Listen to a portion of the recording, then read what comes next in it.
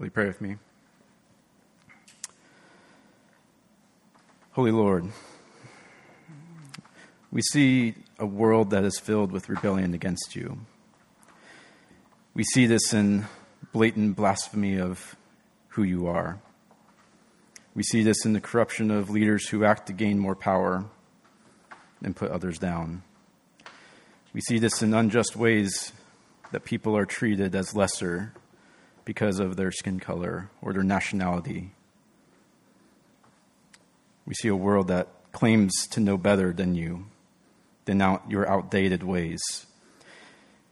And yet, the reality is that the heart of humankind is not better off despite our technological advances and our higher thought.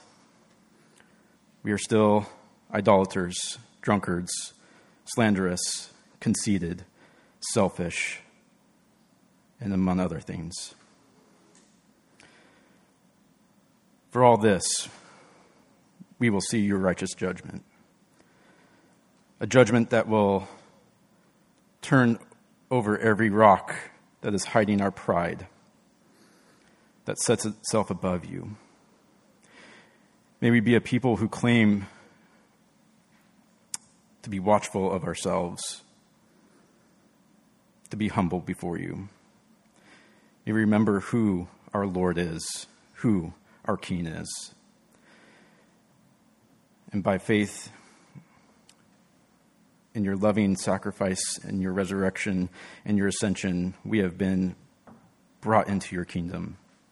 The only kingdom that can't fail. The only kingdom that deals with our heart and leads us into true unity and peace. And while we walk through dark times now and know that judgment is coming, may we be comforted and have hopeful endurance. We can be comforted because you have promised your return.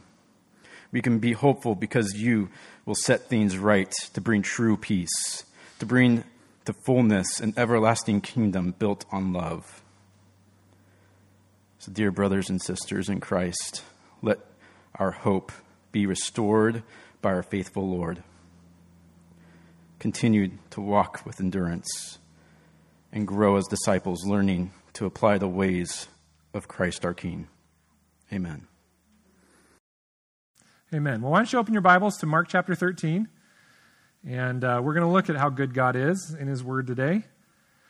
But today, I hope you guys brought your thinking caps, and I hope you brought a pen and paper to be able to write some stuff down, because this is a little bit more of a Bible study, academic Bible study today.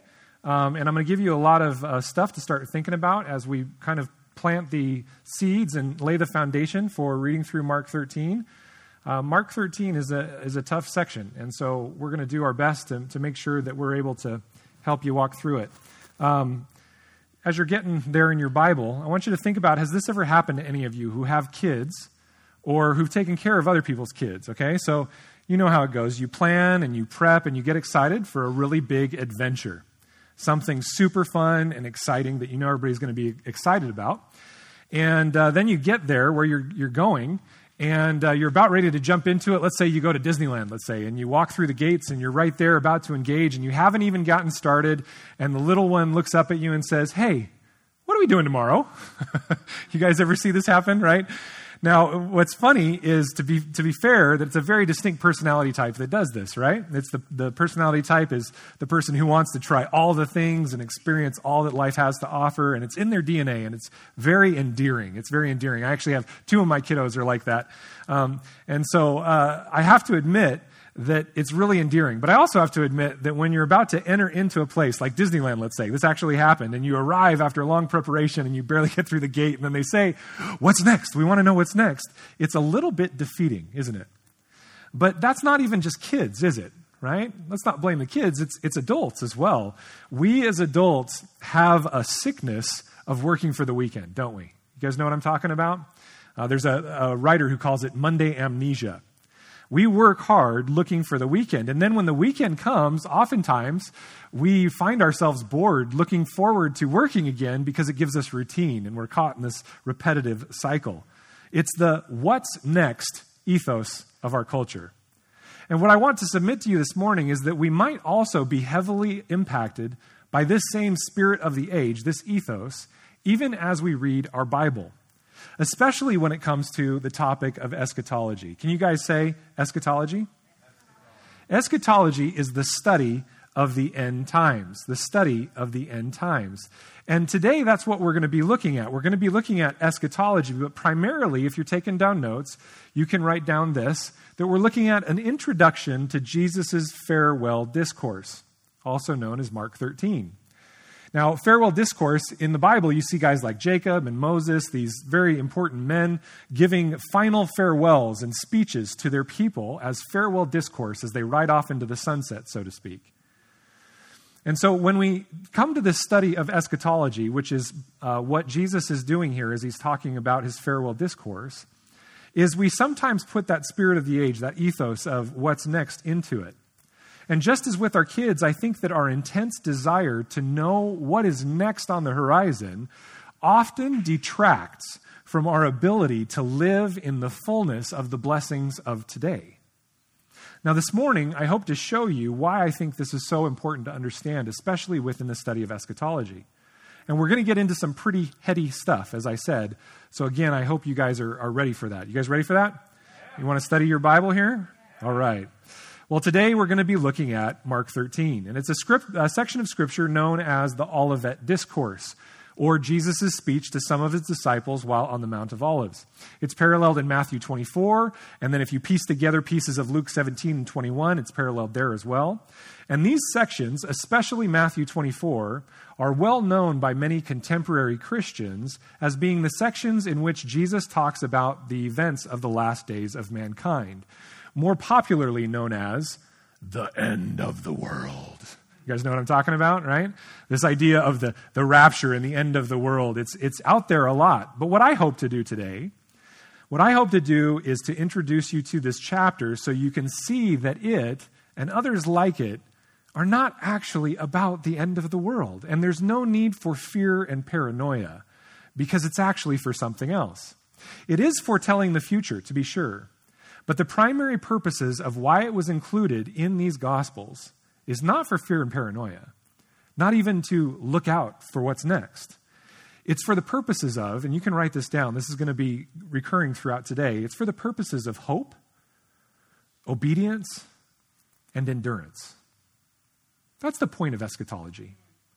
It's to urge hope, obedience, and endurance, especially in times of great suffering and distress.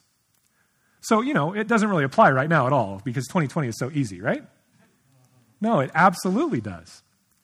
So today we're going to begin in Mark 13, verses 1 through 2, and we're going to set a bit of a foundation for the teachings over the next few weeks. I'm going to teach this introduction, and then Tyler's going to actually take the next section, and then I'll continue through to the end of Mark 13. And I would highly encourage you that you follow along with us and hear the entirety of Mark 13, not just one of the pieces, because they'll all flow together. As you'll see today, I tried to pack a lot into today, and even that was really hard for me because I want to teach a lot longer on it. So you'll kind of see. But let's go ahead and jump into our text and go ahead and read.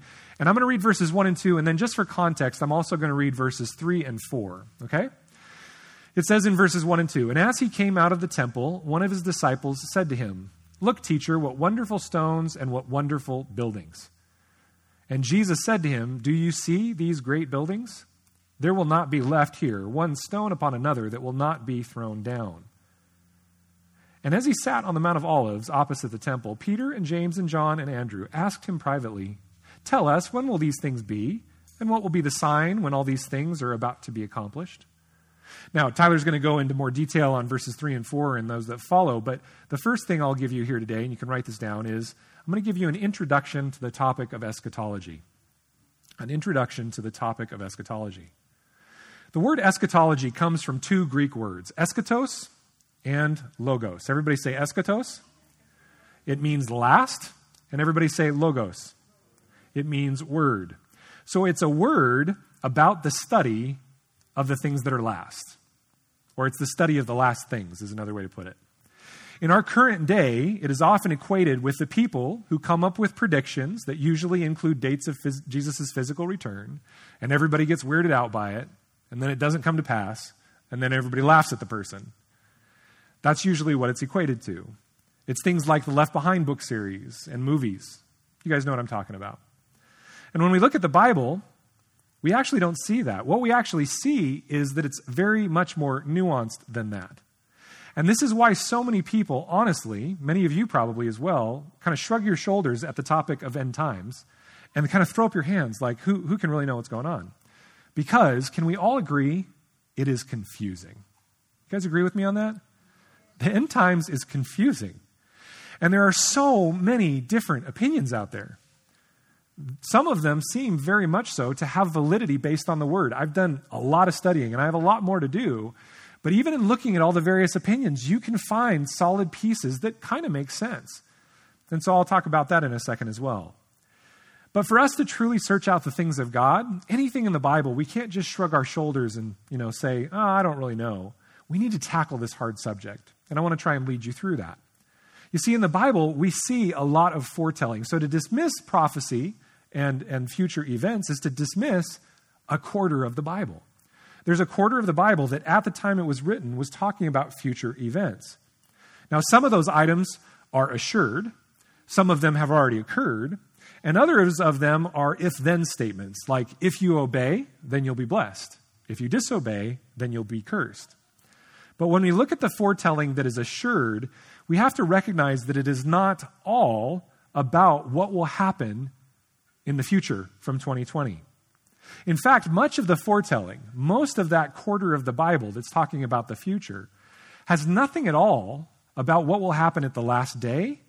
But as I'd like to show you today, what it's talking about is what has already happened in Jesus Christ. The culmination of the prophetic mountain is not yet to come. It's already happened. Everything from here on out, including the second coming of Christ, including the resurrection and judgment, they are simply the culmination rolling downhill to its eventual consummation, if that makes any sense. So let me show you a couple of examples of some of the places that we see. And I'm just going to cherry pick 2 verses here, and you'll see why I give them to you. From even the very beginning of the book of Genesis, the Bible has statements that require future fulfillment. For example, here's one from Genesis 3:15. This is in the section commonly known as the curse that's pronounced on Satan and on Adam and Eve. And he says to Satan, to the serpent, I will put enmity between you and the woman, and between your offspring and her offspring. He shall bruise your head, and you shall bruise his heel. Now, this is not a bold, in-your-face prophecy, but it is speaking about something to happen in the future from that point in the world, where the seed or the offspring of the woman, okay, and just so you know, in the language, the word is tzerah in the Hebrew, and it means literal seed. Now, do seed have women? Or women have seed? No, they don't, right? Women have seed, right? Some of them, if we're talking about planting plants. But as far as biological procreation, women do not have seed. And so this is an odd thing. So in other words, a woman would conceive and produce offspring. And what will this offspring do?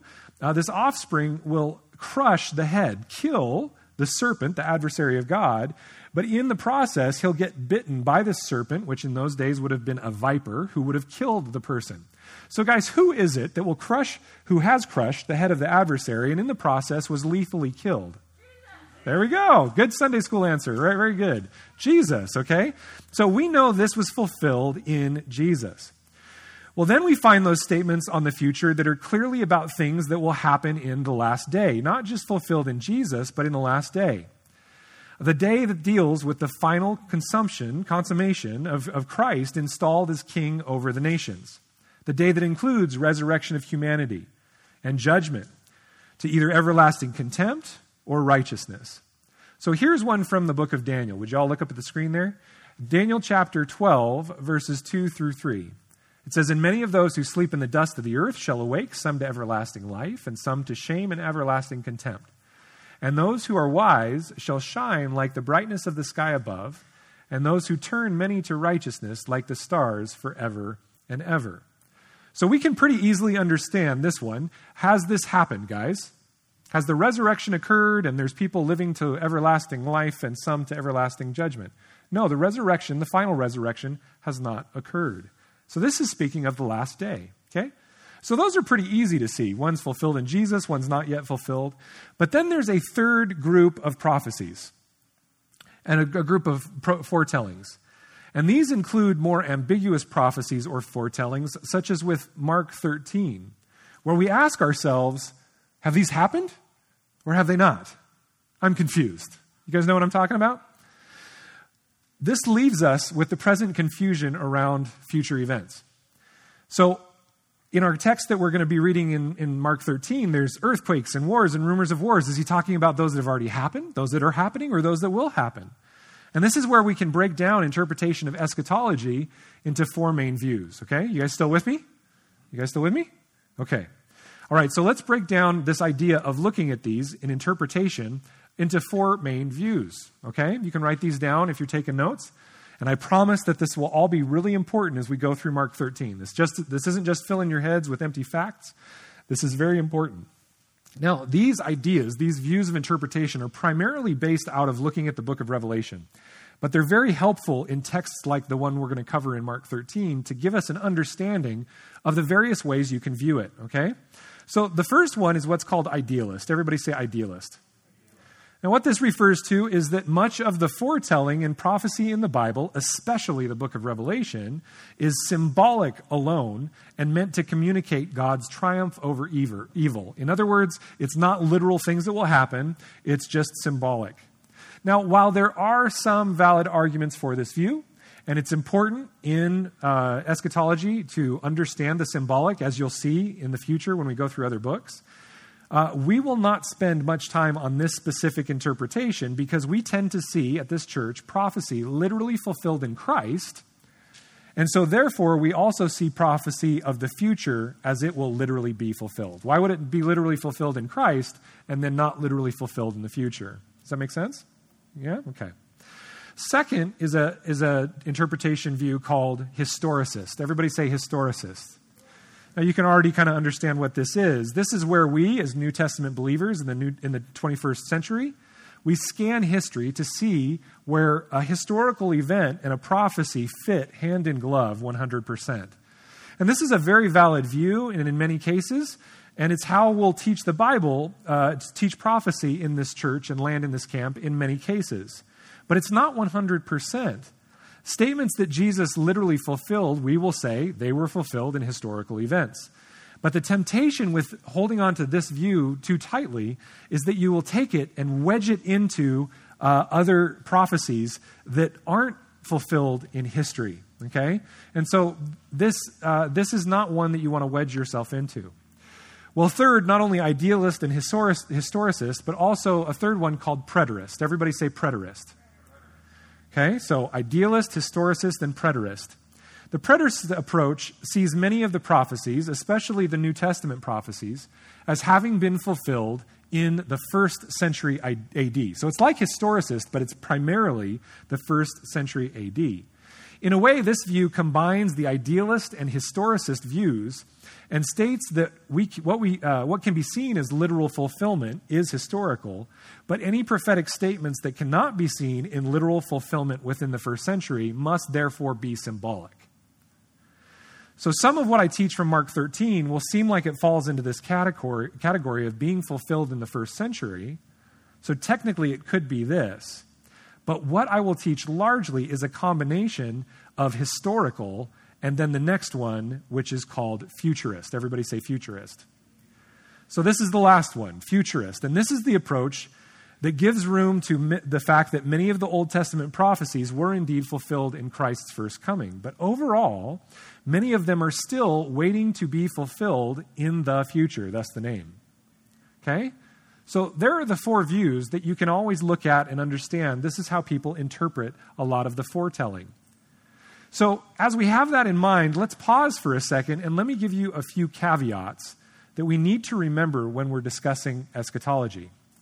To be clear, what you will find as you are taught at this church is that I teach what's called an eclectic view.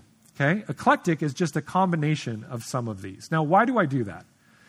Right now, after Mark, what we're planning on doing is going through the book of Daniel and then the book of Revelation afterwards, because eschatology is a huge topic right now because everybody thinks that because we're in a pandemic, it's the end of the world, just like they did in 1918, if you go back and read the history. So we're going to be going through those after we finish Mark. And what you'll find as we go through those is that I'll draw from all four of these interpretive views. Our goal as a church is not to wedge ourselves into a group so that we belong.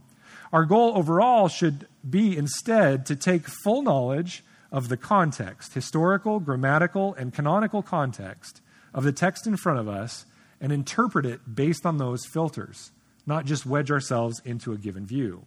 Okay? So that's how we're going to try and interpret it.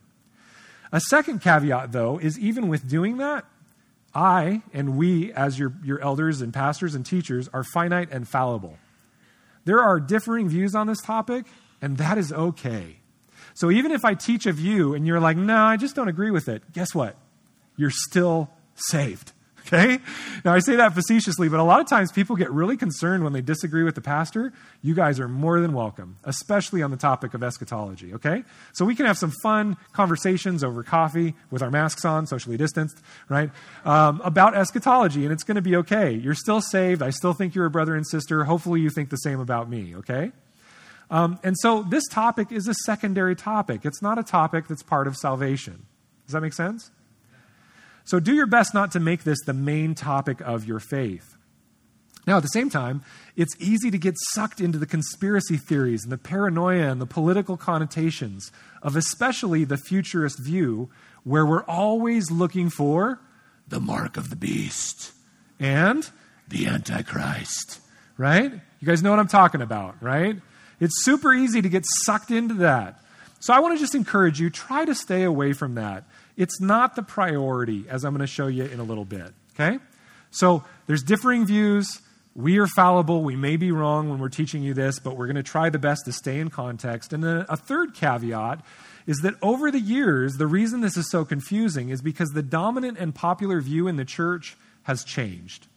In the early Christian church, the patristic era, the first few hundred years of the church, and even up into the Protestant reformers, after the first century, the primary view was that New Testament prophecies were all historical, that they'd already occurred except for a portion of Revelation. Okay?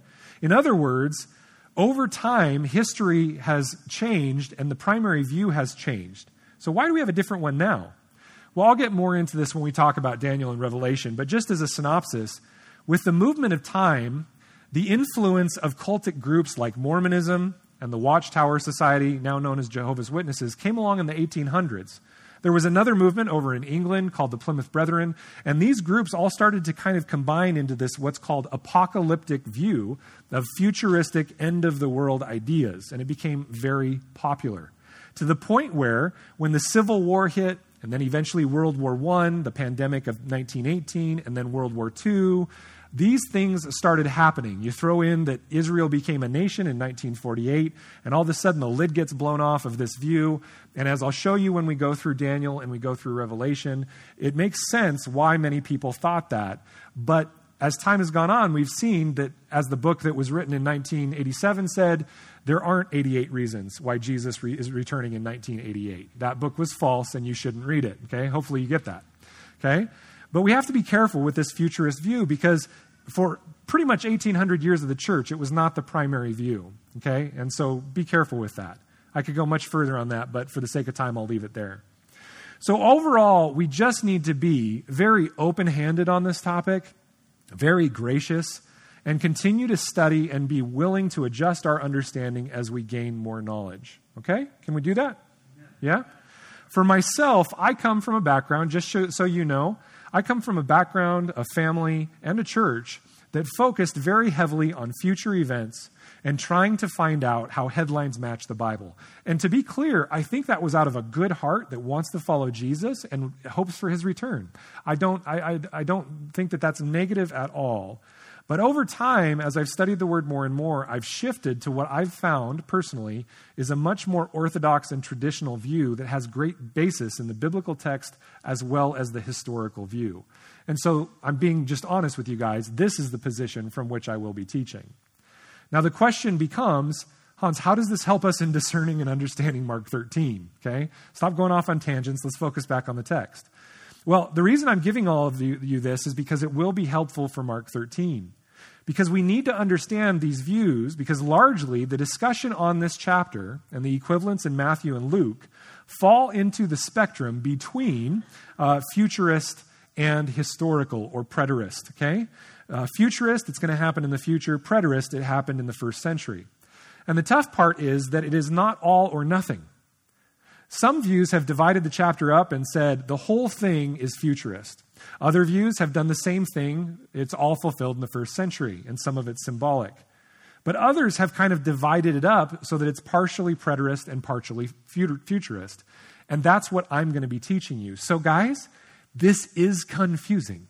So if you're sitting here right now going, I don't understand a word you're saying, Hans, just follow with me because it is confusing. We need to acknowledge that. Can we acknowledge that? Okay.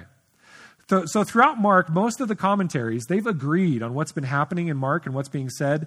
The second you get to Mark 13, the commentaries all diverge into different directions, right? And that's because there are so many opinions. So even as we go through this, I want you to hear my heart. Let's attempt to be extremely humble and open-handed as we look at this text. The first popular way to see it, as I said, is 100% futurist. Everything that's here, it'll happen 7 years before the return of Christ and through that period of time. A second popular way is to say it's 100% having occurred in the first century AD, and anything that doesn't seem like it did in history is symbolic. And then the various other opinions parse things out, as I said. So with each section, I'll do my best to guide you. Okay, now that your head is probably spinning a bit, let's try and get back to a simple place so we can focus on what the text says. And so that's where my second point this morning is this. You can write this down. The focus of eschatology is the kingdom and its king, not the events leading up to it. The focus of eschatology is the kingdom and its king, not the events leading up to it. I know that's a long point, so I'll give you a moment to write that down.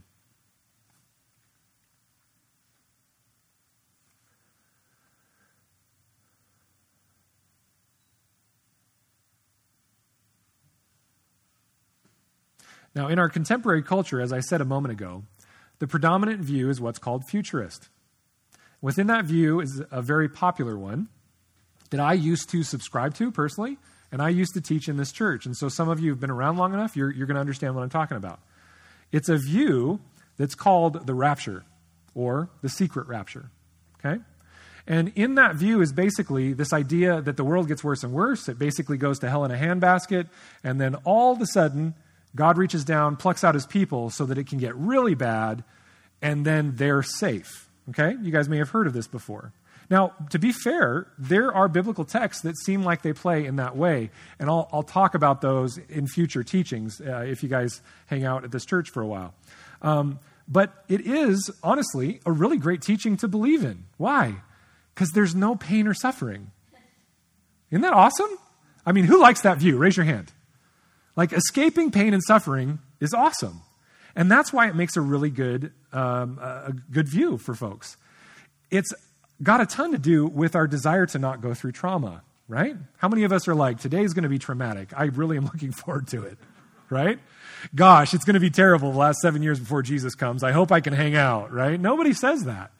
And so it makes sense, and I don't fault anyone who holds this. And to be clear, some of our leaders still hold this, even though I don't, and teach it differently. And we're still brothers and sisters. We still love each other. So if you hold the view of the rapture, please don't feel like I'm beating you up here. It's a solid view. I held it for basically about 35 years of my life, okay?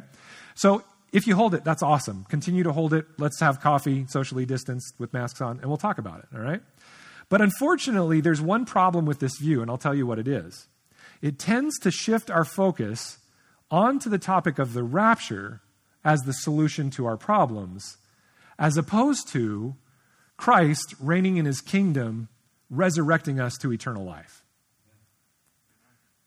There's a problem, because when you say a statement like, boy, I hope in the resurrection, well, that makes sense, because that's what Jesus has taught us, because that is the beginning of him fully ruling and reigning and the new heavens and the new earth.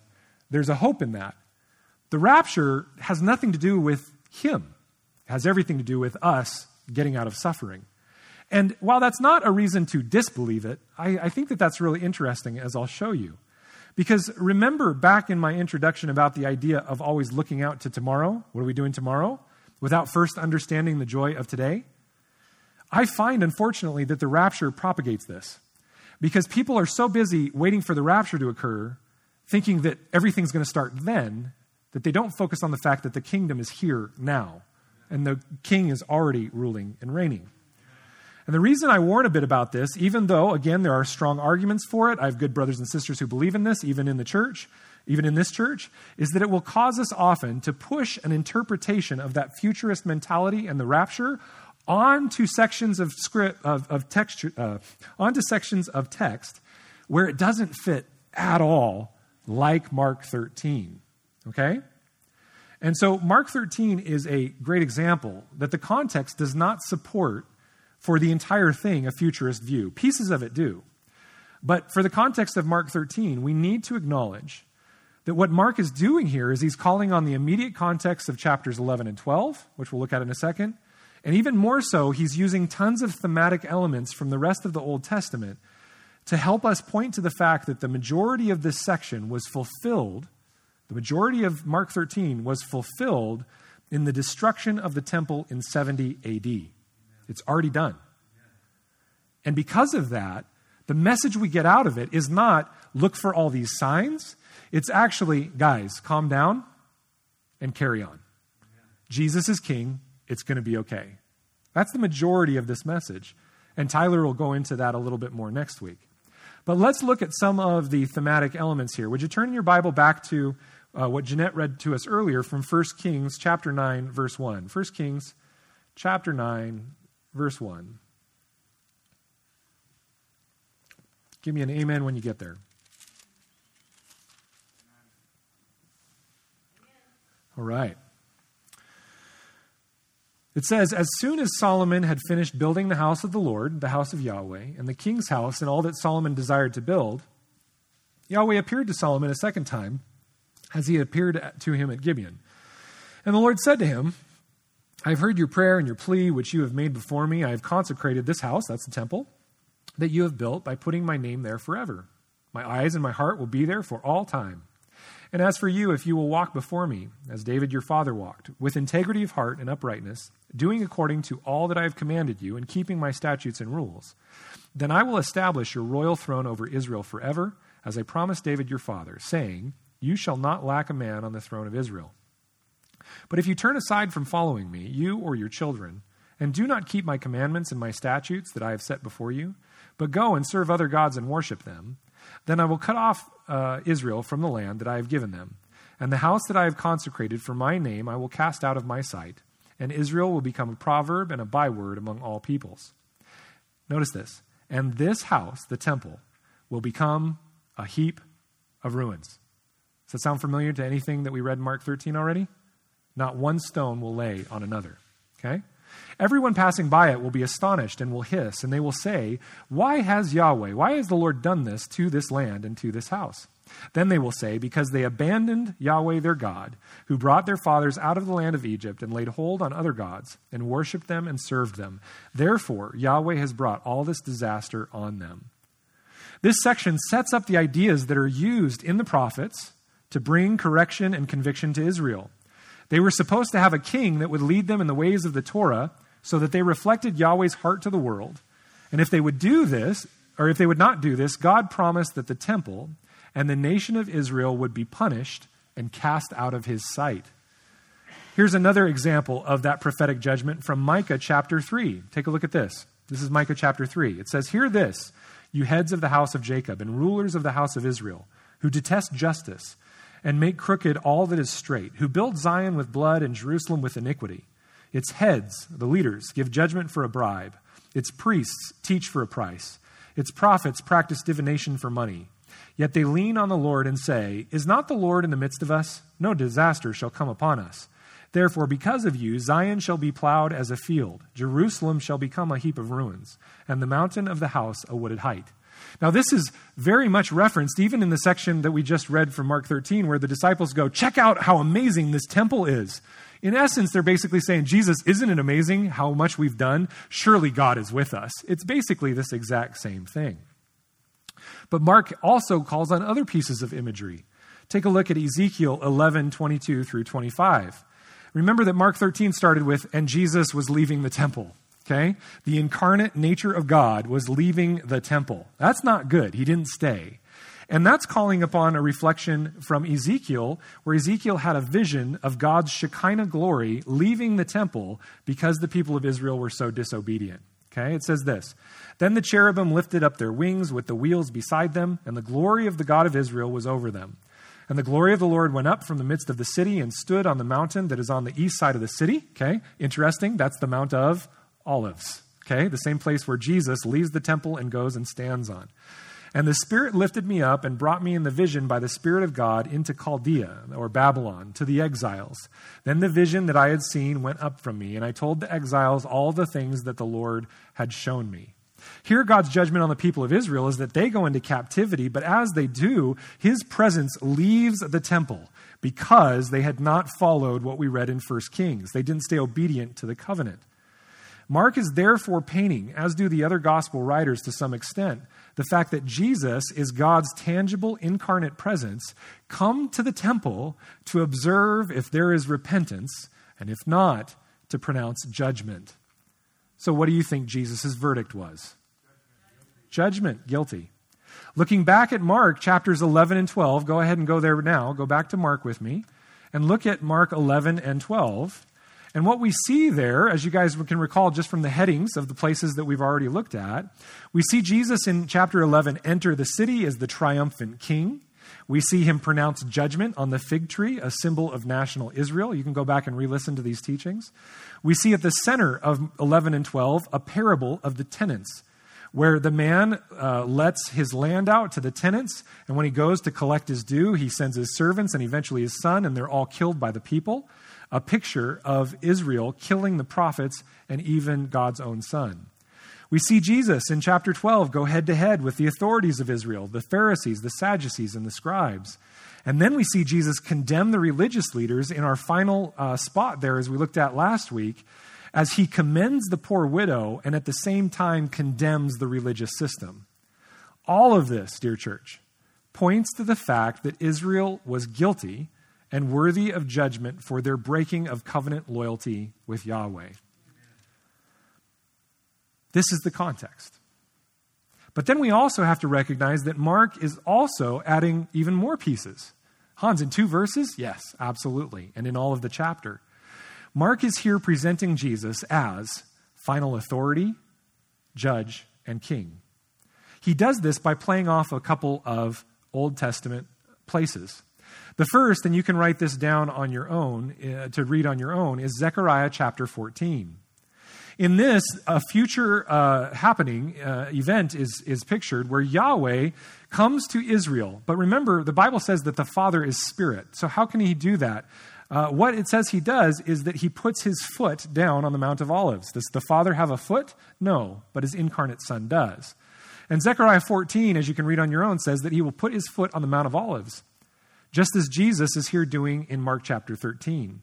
And his point there in Zechariah 14 is to proclaim judgment over Israel and the nations.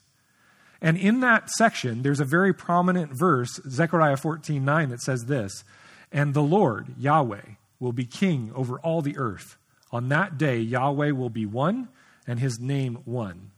Now we could go into that in great detail as well. This, many theologians believe, will be in the future in Zechariah 14, as do I.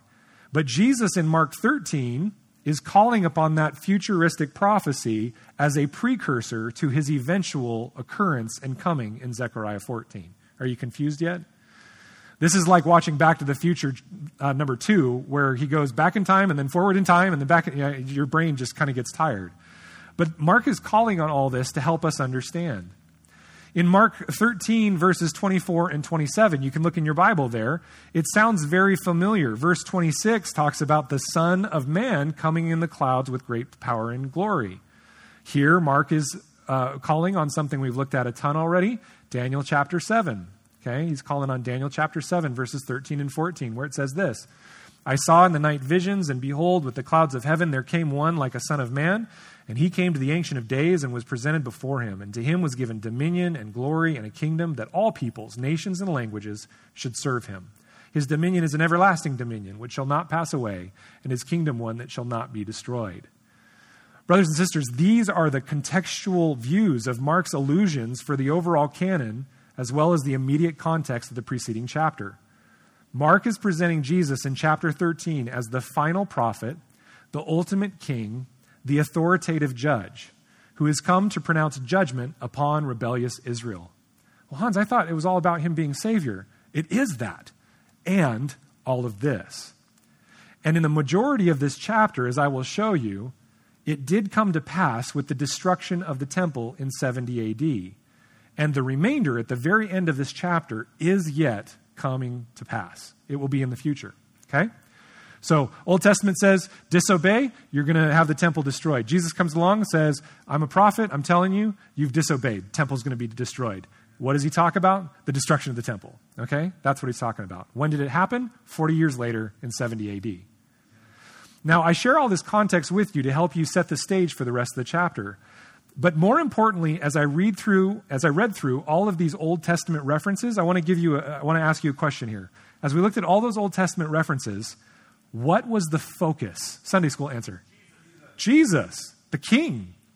It was that God would send a Messiah to act as a final prophet, judge, and king, as well as a priest, to reconcile those who are his to himself, and to bring judgment upon the disobedient and idolatrous religious systems of Israel. Remember back to the idea I shared at the very beginning of this teaching, the idea of always looking out for tomorrow without first understanding the joy of today. If we look at Matthew 24 or Mark 13 or Luke 17, and we think that they're simply for the fact of finding the secret code of understanding when Jesus will return again, we are completely missing the main purpose of these texts, especially Mark 13. Because look with me again at the text. As the very incarnate presence of God was leaving the temple, the disciples, who are thinking still in earthly terms, come to him and point out the beauty and grandeur of the temple. They say, "Look, teacher, what wonderful stones and what wonderful buildings." It's as if to say, Jesus, look at the majesty of the temple and all that we've accomplished. Isn't our religious system great? Surely God is present among us because of all the work that we've done, right? It would be like us coming in here and going, look at all these cool chandeliers. Jesus has to be here, right? This temple was enormous, and it was the most beautiful temple in the ancient world. Some stones used to build its foundation were, get this, 42 feet long, 11 feet high, 14 feet deep, and weighed over 1 million pounds. That's one brick. Gold plating was on the front and it reflected the sun, and the pure white stones that made up the rest of the building made one historian say it looked like a snow-capped mountain in the Judean wilderness. It was gorgeous. It was a wonder of the world. But Jesus' response, which quite honestly must have been a major downer, right? Look at the building. Meh, right? His response is this. He says, "Do you see these great buildings? There will not be left here one stone upon another that will not be thrown down." It'll all be destroyed, in other words. Why?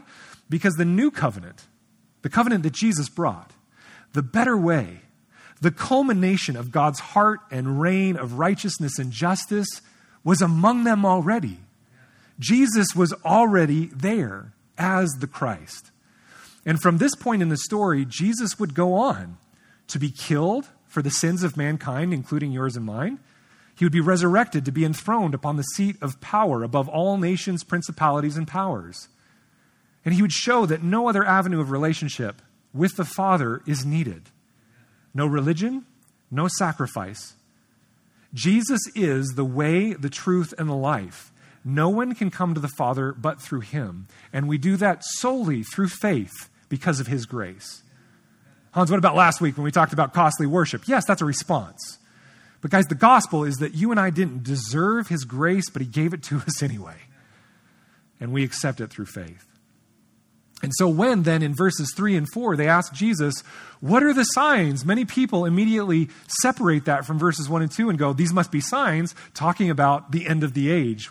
and the end of the world. But notice what they say there. Take a look with me. Notice the exact wording. Tell us, when will these things, what were these things that were just referred to? The stones being taken down. When will these things be, and what will be the sign when all these things are about to be accomplished?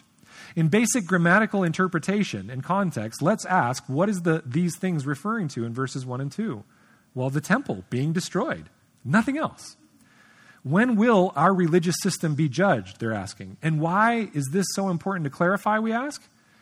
Because it's my submission to you that Mark is communicating through Jesus' farewell discourse right here in Mark 13, that he is the ultimate prophet, he is the ultimate king, he is the ultimate priest to come. He is the ultimate temple. He's the ultimate touch point between heaven and earth, the one that reconciles heaven and earth.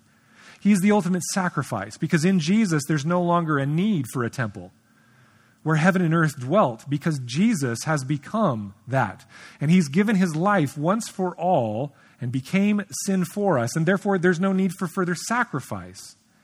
In Jesus we have a perfect king who perfectly rules by way of his Holy Spirit within us and through the assembly of the saints. Just because it doesn't work out perfectly is due to our sinfulness, not his perfect glory in our midst. When Jesus resurrected, he also was enthroned and became our connection point with God the Father. So, dear church, rather than asking, what's next? We need to bask in the glorious truth of what God has done for you and I right now. And if you've not submitted your life to Christ, today is the day to do so. You can cry out to him and say, you are my king. I accept your sacrifice. I want to follow you as one of your citizens. And you can do that at home, listening on live stream. You can do that right here, because he's waiting with open arms to accept you as a citizen into his kingdom. Dear church, what Jesus has done for you and I, what Jesus has done to overcome our rebelliousness and the effect of our original sin in this world, so that we might be saved from sin, death, and hell, this is worth pausing every Sunday to celebrate. We are encouraged to look forward to his next coming. Amen? We are encouraged to do that. Maranatha, Lord, come quickly. But let's not let that distract us from offering constant thanksgiving for what he has already accomplished. Guys, when I go on a trip and I know that my kids know I'm coming back, but they're not sure of the exact day, do I really want them to be sitting by the front door the entirety of the time waiting for me to return, watching the doorknob to see if it turns? There's a sign of Dad's coming. No, I want them to go play. I want them to enjoy life. I want them to love one another. I want them to do the work, the housework that they need to help their mom on.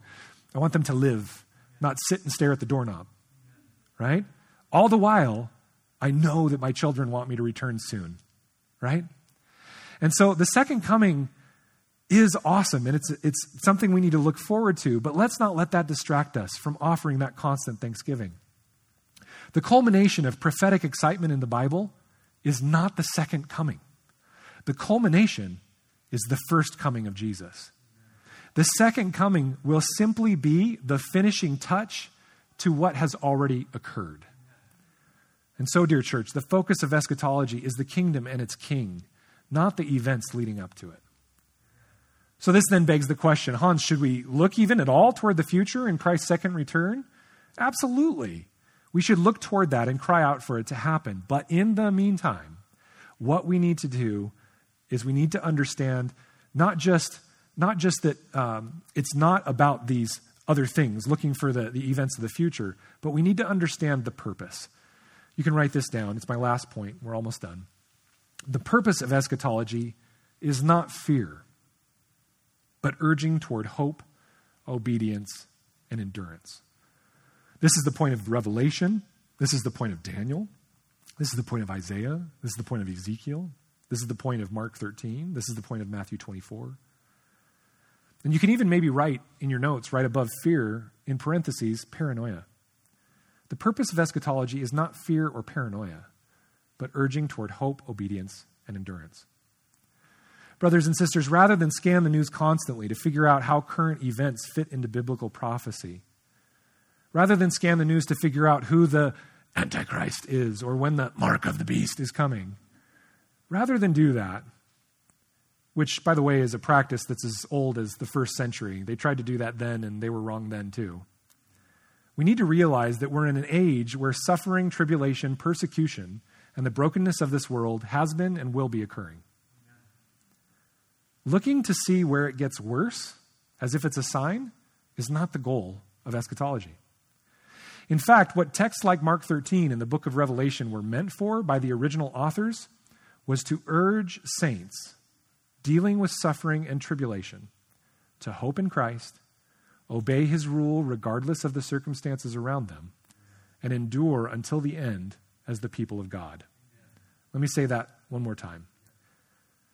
What texts like Mark 13 and the book of Revelation were meant for by the original authors was to urge saints dealing with suffering and tribulation to hope in Christ, to obey his rule regardless of the circumstances that are happening around you, and endure until the end as the people of God.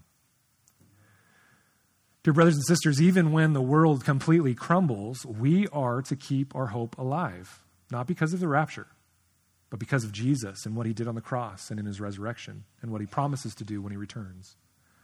Even when our internal fear and rebellious hearts or anxiety cause us to wonder what life in rebellion would look like, and even when the world acts in injustice and we believe it's time to get ours and to protect ourselves above others, we are instead to choose obedience to our King, so that in the midst of suffering and persecution and trial, we shine all the more greatly or brightly as his saints. And when we think the world is going beyond that and it's crumbling even further, even when we don't know if we can handle one more negative news article, one more cable news argument, one more negative social media post, or one more election cycle, because I really don't know if I can, dear church. We know that we can endure, because this world is not our home. We are citizens of this nation second to heaven. And we don't need to worry about suffering because even death can't touch us.